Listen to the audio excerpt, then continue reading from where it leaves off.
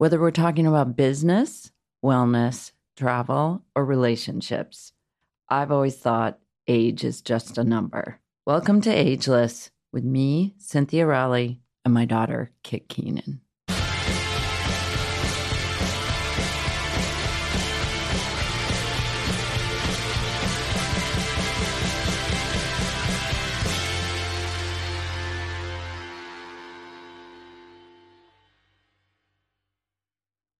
Hi guys, and welcome back to Ageless. So this week we have Jordan Emanuel on the podcast.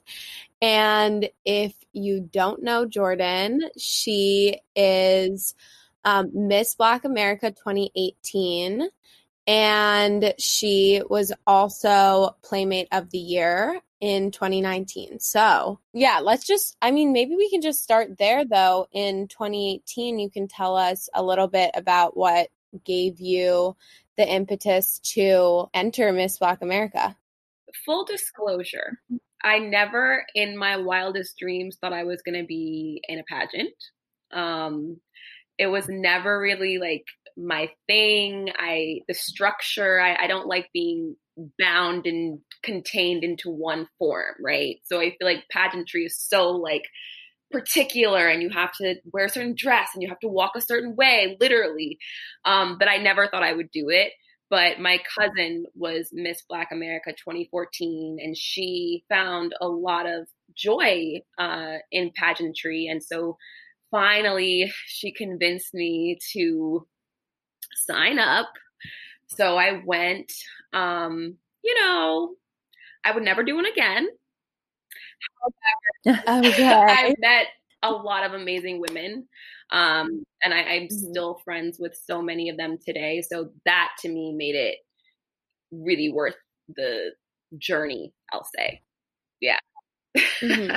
Oh my gosh. I mean, I feel like everything is just a learning experience.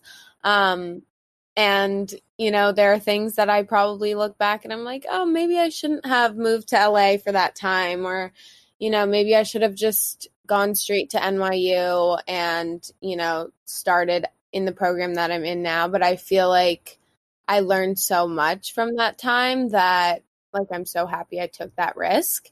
And clearly it led you to the next chapter. Those few months must have been an insane time for you. So how did you hear about Playboy from there? So ironically, and I don't think most people know this, is that this happened at the same time. So maybe like a month before the pageant, I had just signed to be Playmate of the Month for December that same year, 2018. Yeah, so I went into the pageant with the understanding that I would be coming out to shoot the spread for December. Oh my gosh. And they were okay with that, or they didn't know? But they were fine with it. I won my state title, so I'm Miss New York, Miss Black New York. And they didn't, I think they were proud. They've never said anything otherwise. But yeah, I had started because I was working at the club, or I was going to work at the Playboy Club. So I had auditioned to be a waitress there, never thinking that it'd go beyond that point. And they had an event in DC that spring. And from there, I think I took a picture with Cooper Hefner, and the Playmate manager at the time was like, oh, who is that? Would she want to be a Playmate? And that's how that happened. They called me, and I thought I was like in trouble for something. I was like, why would they be calling me? I'm like having so much anxiety. Like it never crossed my mind they would actually want me to, be a Playmate. So it happened very quickly, like literally 4 months. That's so exciting. I know. Okay, wait. So I love this whole part of your story. I think it's amazing and bold, and why wouldn't you do it? Yeah. But I have a little history with that, and I know you're thinking maybe I was a centerfold I don't know. Definitely about that. not. Definitely not. No, definitely not. But it's kind of funny You because wish. being from Chicago and going to the Art Institute there, I met a stylist and she said, "Oh, I'd like to use your clothes for a shoot." And I was like, "Oh, like I was still in school and I was like shocked, amazing." I gave her a bunch of stuff. And like a few months later, she came back to me and said, "Oh, I want to show you the magazine." And I was so excited. And she came to my house and unfurled the centerfold, and that had sort of like pieces of my clothes on, but barely on. And I was so excited. And so I can say my first editorial, my first piece of press was a Playboy centerfold. That. Isn't that amazing? That's so sick. Damn, that's cool. Well, I want to hear more about what that experience was like shooting for them, and yeah, what was it like? I feel like it wasn't as difficult as I thought it was going to be. I went to boarding school, and so I was around girls. I was living with other people a lot, and everybody kind of knew I was always comfortable. Just people would be in my room, and I'd be like changing. They're like, "Jordan, are you serious?" I'm like, "I mean, we all have the same parts. I don't care." So that part, I thought in front of strangers would have been more difficult, but it was a super small set. Everyone was so like chill and relaxed. Like you wouldn't even thought it was anything but, a normal shoot. And it was, the first one was in California, and we did it at the Pink, I think it's called the Pink Motel or the Pink Hotel. And it's like all pink and like has a Cadillac in the front. And it was like super 70s chic, which was fun because I had like a little Farrah Fawcett wig. Which was fun. And that definitely made it a little bit easier too, is because I was just pretending to be an extension of myself. So yeah, that was really fun. And I did another shoot for the Playmate of the Year shoot a couple months after that. And that was here in New York. And that was awesome because it was right on the Upper East Side. We were in like this amazing penthouse, and there's like a Basquiat behind me. I'm like, this is oh my god, that's good. And it was great because I was shot by another Black woman, and it was her first time photographing nude. Wow. Okay, very cool. Yeah, so it was great. Would you pose for Playboy? I mean, I wish, dude. I would literally die. That would be so cool. I totally would too. Because I kind of relate in the sense, like in the boarding school sense, where I'm literally like, sometimes I'm like, I'm a nudist. Like I would like prefer to be nude, honestly. Well, I want to hear also about like the mental side of things after the fact. Did you ever face any pushback for Playboy? I mean, I can't even think that you did because we're here, like with the state of the world, it's 2020, whatever. But at the same time, like I know that I'm sure there's still some. I didn't receive as much as I thought I was going to. I thought telling my dad was going to be a lot more difficult than it was. It really wasn't. Thank God. And he ended up coming to like all my events. Like he was there. I don't know that he's ever actually seen my spreads. Okay. Yeah. He's never Hopefully seen it. Hopefully not. But he went to support and was at my events. So that was great. My aunt had a difficult time with it at first. She's a little bit more on the conservative side. She's a teacher. So she was like, I feel like your life is going to be ruined. Everything's ruined. I was like, it's okay. Like, I promise you, it's all right. She's fine with it now. And other than that, I really didn't get as much pushback. I think with dating, though, has been the most challenging. Tell us about that. I think there's like this certain expectation that nudity automatically equates to sexual, like, you know what I mean? Like over. Promiscuity. Yeah. And so there's this assumption that I'm kind of just down for whatever. And it's like, actually, I'm the opposite. I'm pretty like reserved when it comes to male interactions. So that has been interesting, seeing how they like act when they find out. Okay. Right. Yeah. I mean, I just think also, like, I was talking to someone recently about this, like what you were saying about, your aunt being like, oh, now everything's ruined, like there's this stain or whatever. And I just don't think that is a thing anymore. Like, the fact that Donald Trump is a reality TV star is just like, you can pivot with how stimulated we are constantly. Right. It's like no one cares that much about you, dude. Like, that's what I always remind myself. It's like, if I'm doing anything, like, I should just go with my gut, because honestly, in a few years, a few months, whatever, people aren't even going to remember. Like, they have other things on their radar to care about, that it's like, I'm going to be proud of all of my accomplishments and then know that I'm able to move on to the next project. Yeah, it's more like, what are you learning, or what are you learning about yourself? Yeah, for sure.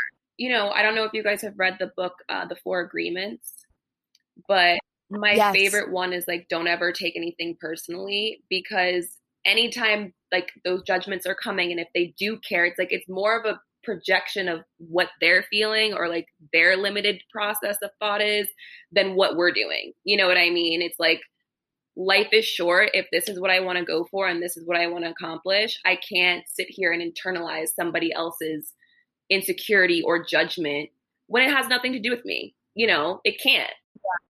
Well, I think it's also so important to just carve your own path and be your own person. And the more multifaceted that is, the more interesting it is. Yeah. Well, I would love to hear about Women with Voices and how that all started, because that's like classic pivot, next onto the next chapter, onto the next project. Yeah. It's so funny because it happened by accident. So I met the founder. Chloe Love, after she had messaged me via email. And the way she emailed me, it was clear that she had been talking to someone else and that this was almost like a follow-up email.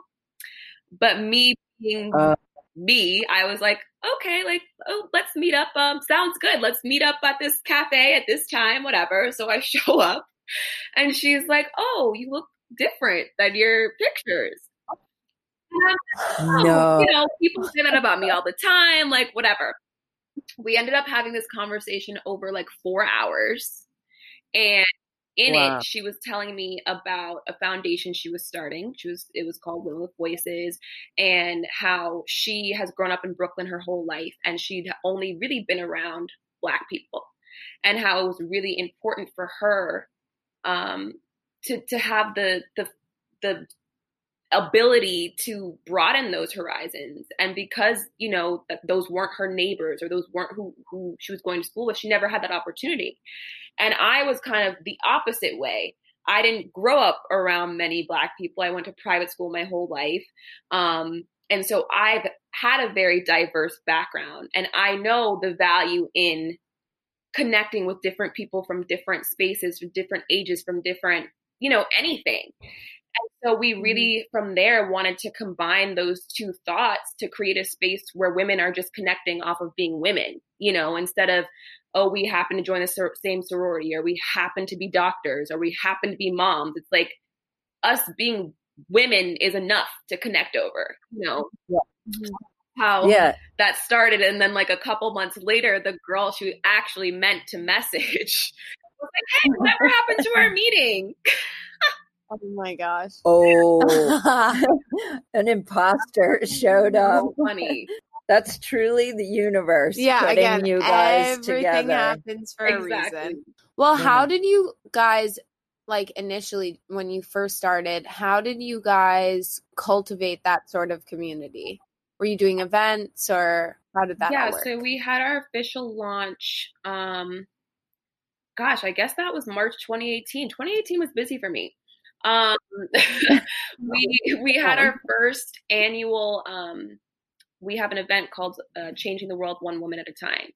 And it's a gala where we have award ceremony, and we have female-owned vendors around, showing off product, Oh, and nice. talent, and just awarding women who have, influenced their community in a positive way.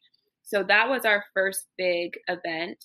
After that, we had workshops every month, until about a year ago when we actually opened a space. It's right across the street from the Barclays Center. It's called, yeah, it's great. Cool. It's really convenient. It's called Chloe's Corner. And so from there, we started hosting fundraisers and workshops there. And then every year, I usually have a birthday party, which is also a form of a fundraiser where I'll take like a percentage of the bar or whatever, tickets, whatever it is that I decide that year. And then that goes to programming for us. And it's really on your birthday? Well, my birthday's Christmas. So no, but 2 weeks before. Oh my gosh, that is so funny. Well, I know I was looking at some of the pillars for Women with Voices, and one of them is sexual liberation and education. And I would love to hear like what that entails. I know we've talked about sex ed on the podcast before, and just like my mom and I's very different forms of education in that realm. Yeah, I would love to hear more about that. I think, ironically, sexual education has always been a part of my life. In high school, I was a part of this program called High Tops Teen Pep or Teen Council, where like 20 teens from local schools would go around to like juvenile detention centers, like other high schools or middle schools, to teach people about sexuality. And that spanned from getting tested, getting birth control, understanding, your breasts or your period, like down to, the LGBTQ community. So all those things, we would go around educating people. And I think after Playboy, it was important to kind of reignite that on a greater scale, because I feel like, like I said earlier, people associate nudity and women being comfortable with their body with then us just being sexual and just being sex figures. And so when I, started that idea for that to be one of my focuses, it was really just about educating ourselves about our bodies and our options and just creating a support system around that. Of course, like, have all the fun you want, be liberated in that, but it's more about liberating yourself from the stigmas and the discomfort around our bodies. Yeah, I mean, I can totally attest to the fact that like having a really strong sex education background like at my school was just like, it made the environment in high school so much better, because we learned about consent and we learned about varying gender identities and female pleasure and all of this stuff that I just think like helped so much the entire community, because we were all learning together and like being very open. I mean, I learned, like, my math teacher taught me consent. So like it was like such an open environment. So honestly, having that community and like building that community is so important. And I know you guys are killing it in that area at Women with Voices. So thank you for doing that.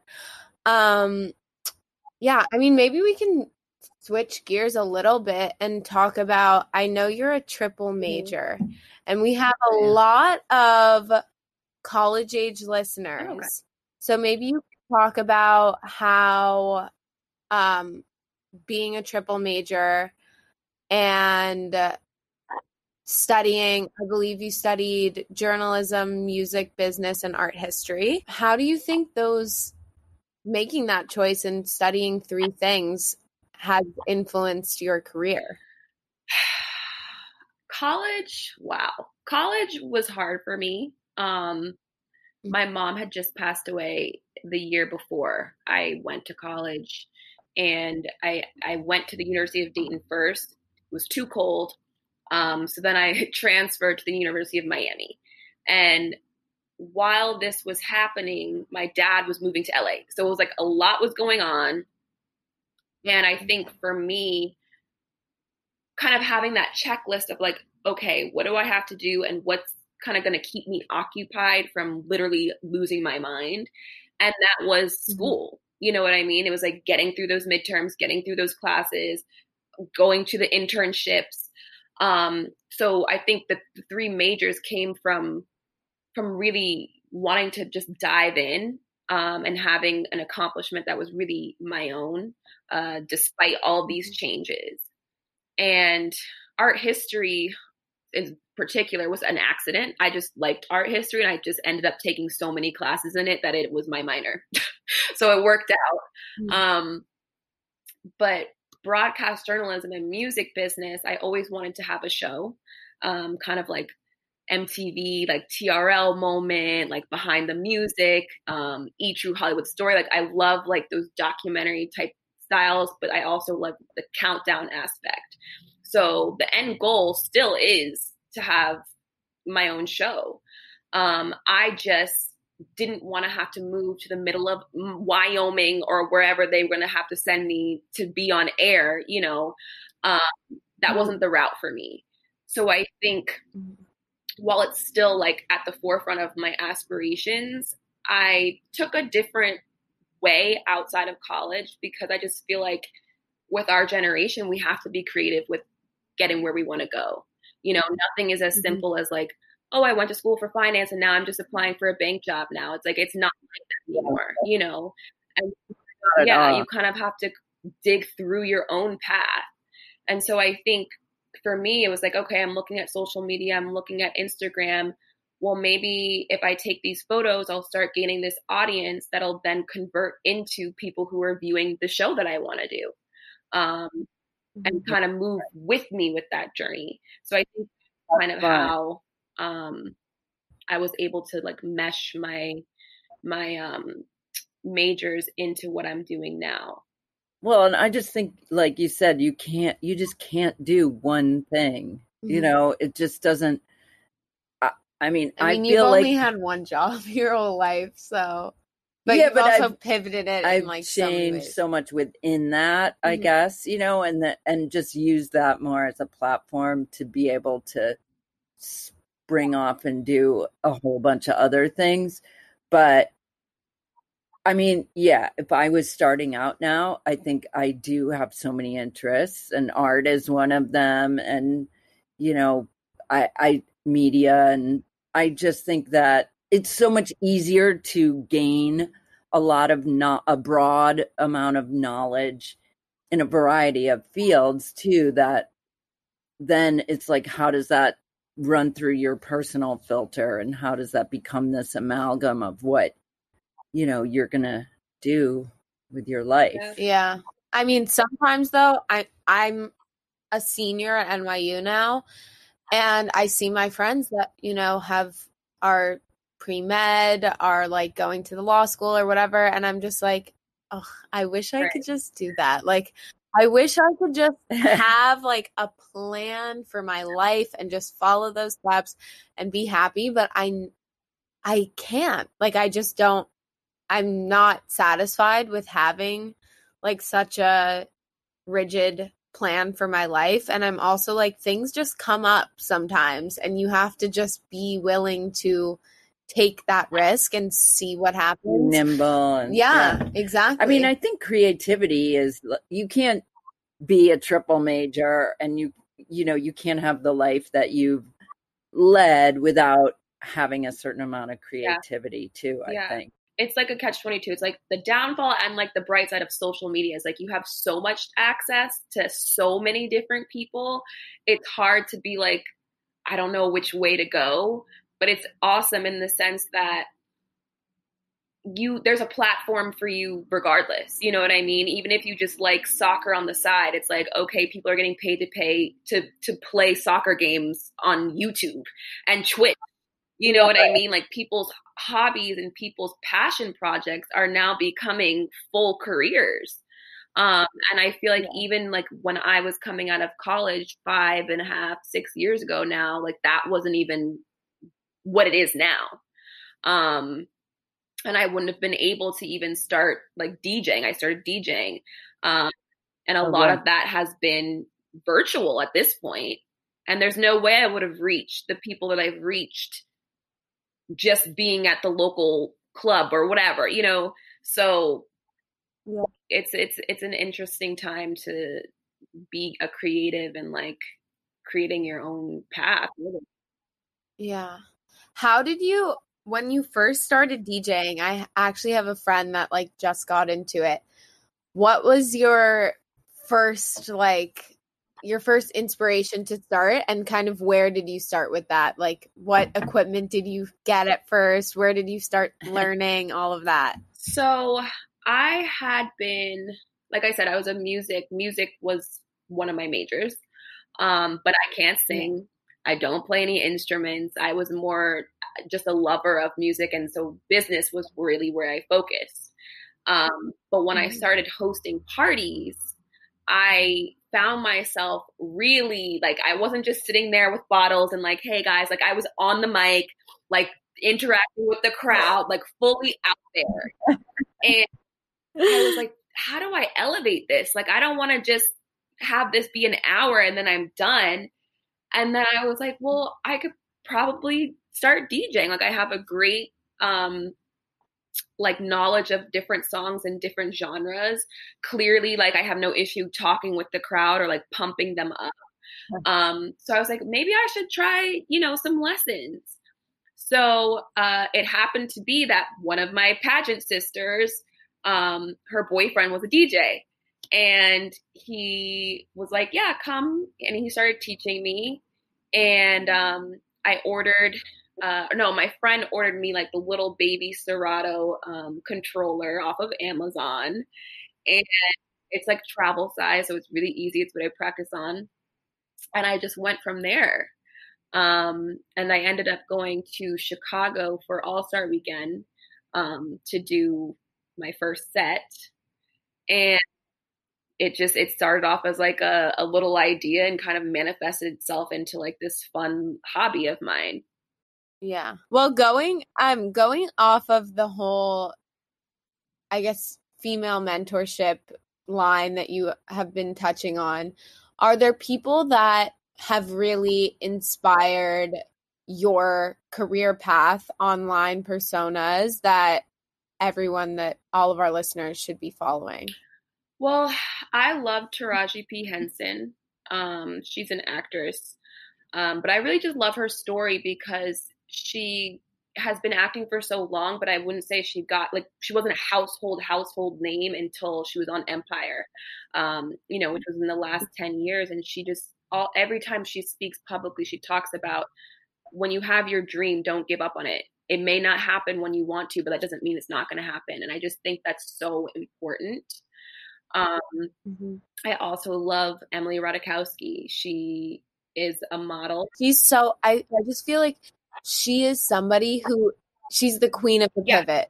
Like she's the queen of the stepping stone, where it was just like, dude, you were in a Robin Thicke video and then you turned it into like a multi-million-dollar fashion company. Are you kidding? Like that is, I love sick. And to me it's even great because we never lost, like it's not like she just never posed nude again or like she's never been like sexy again. It's just been elevated in a way that's like it's still her and it's still recognizable from then to now, but it's grown in such a magnificent way. It's like, wow, let me just take notes right now because you know. And then a little bit more on the fun side, I always loved Joanne the Scammer.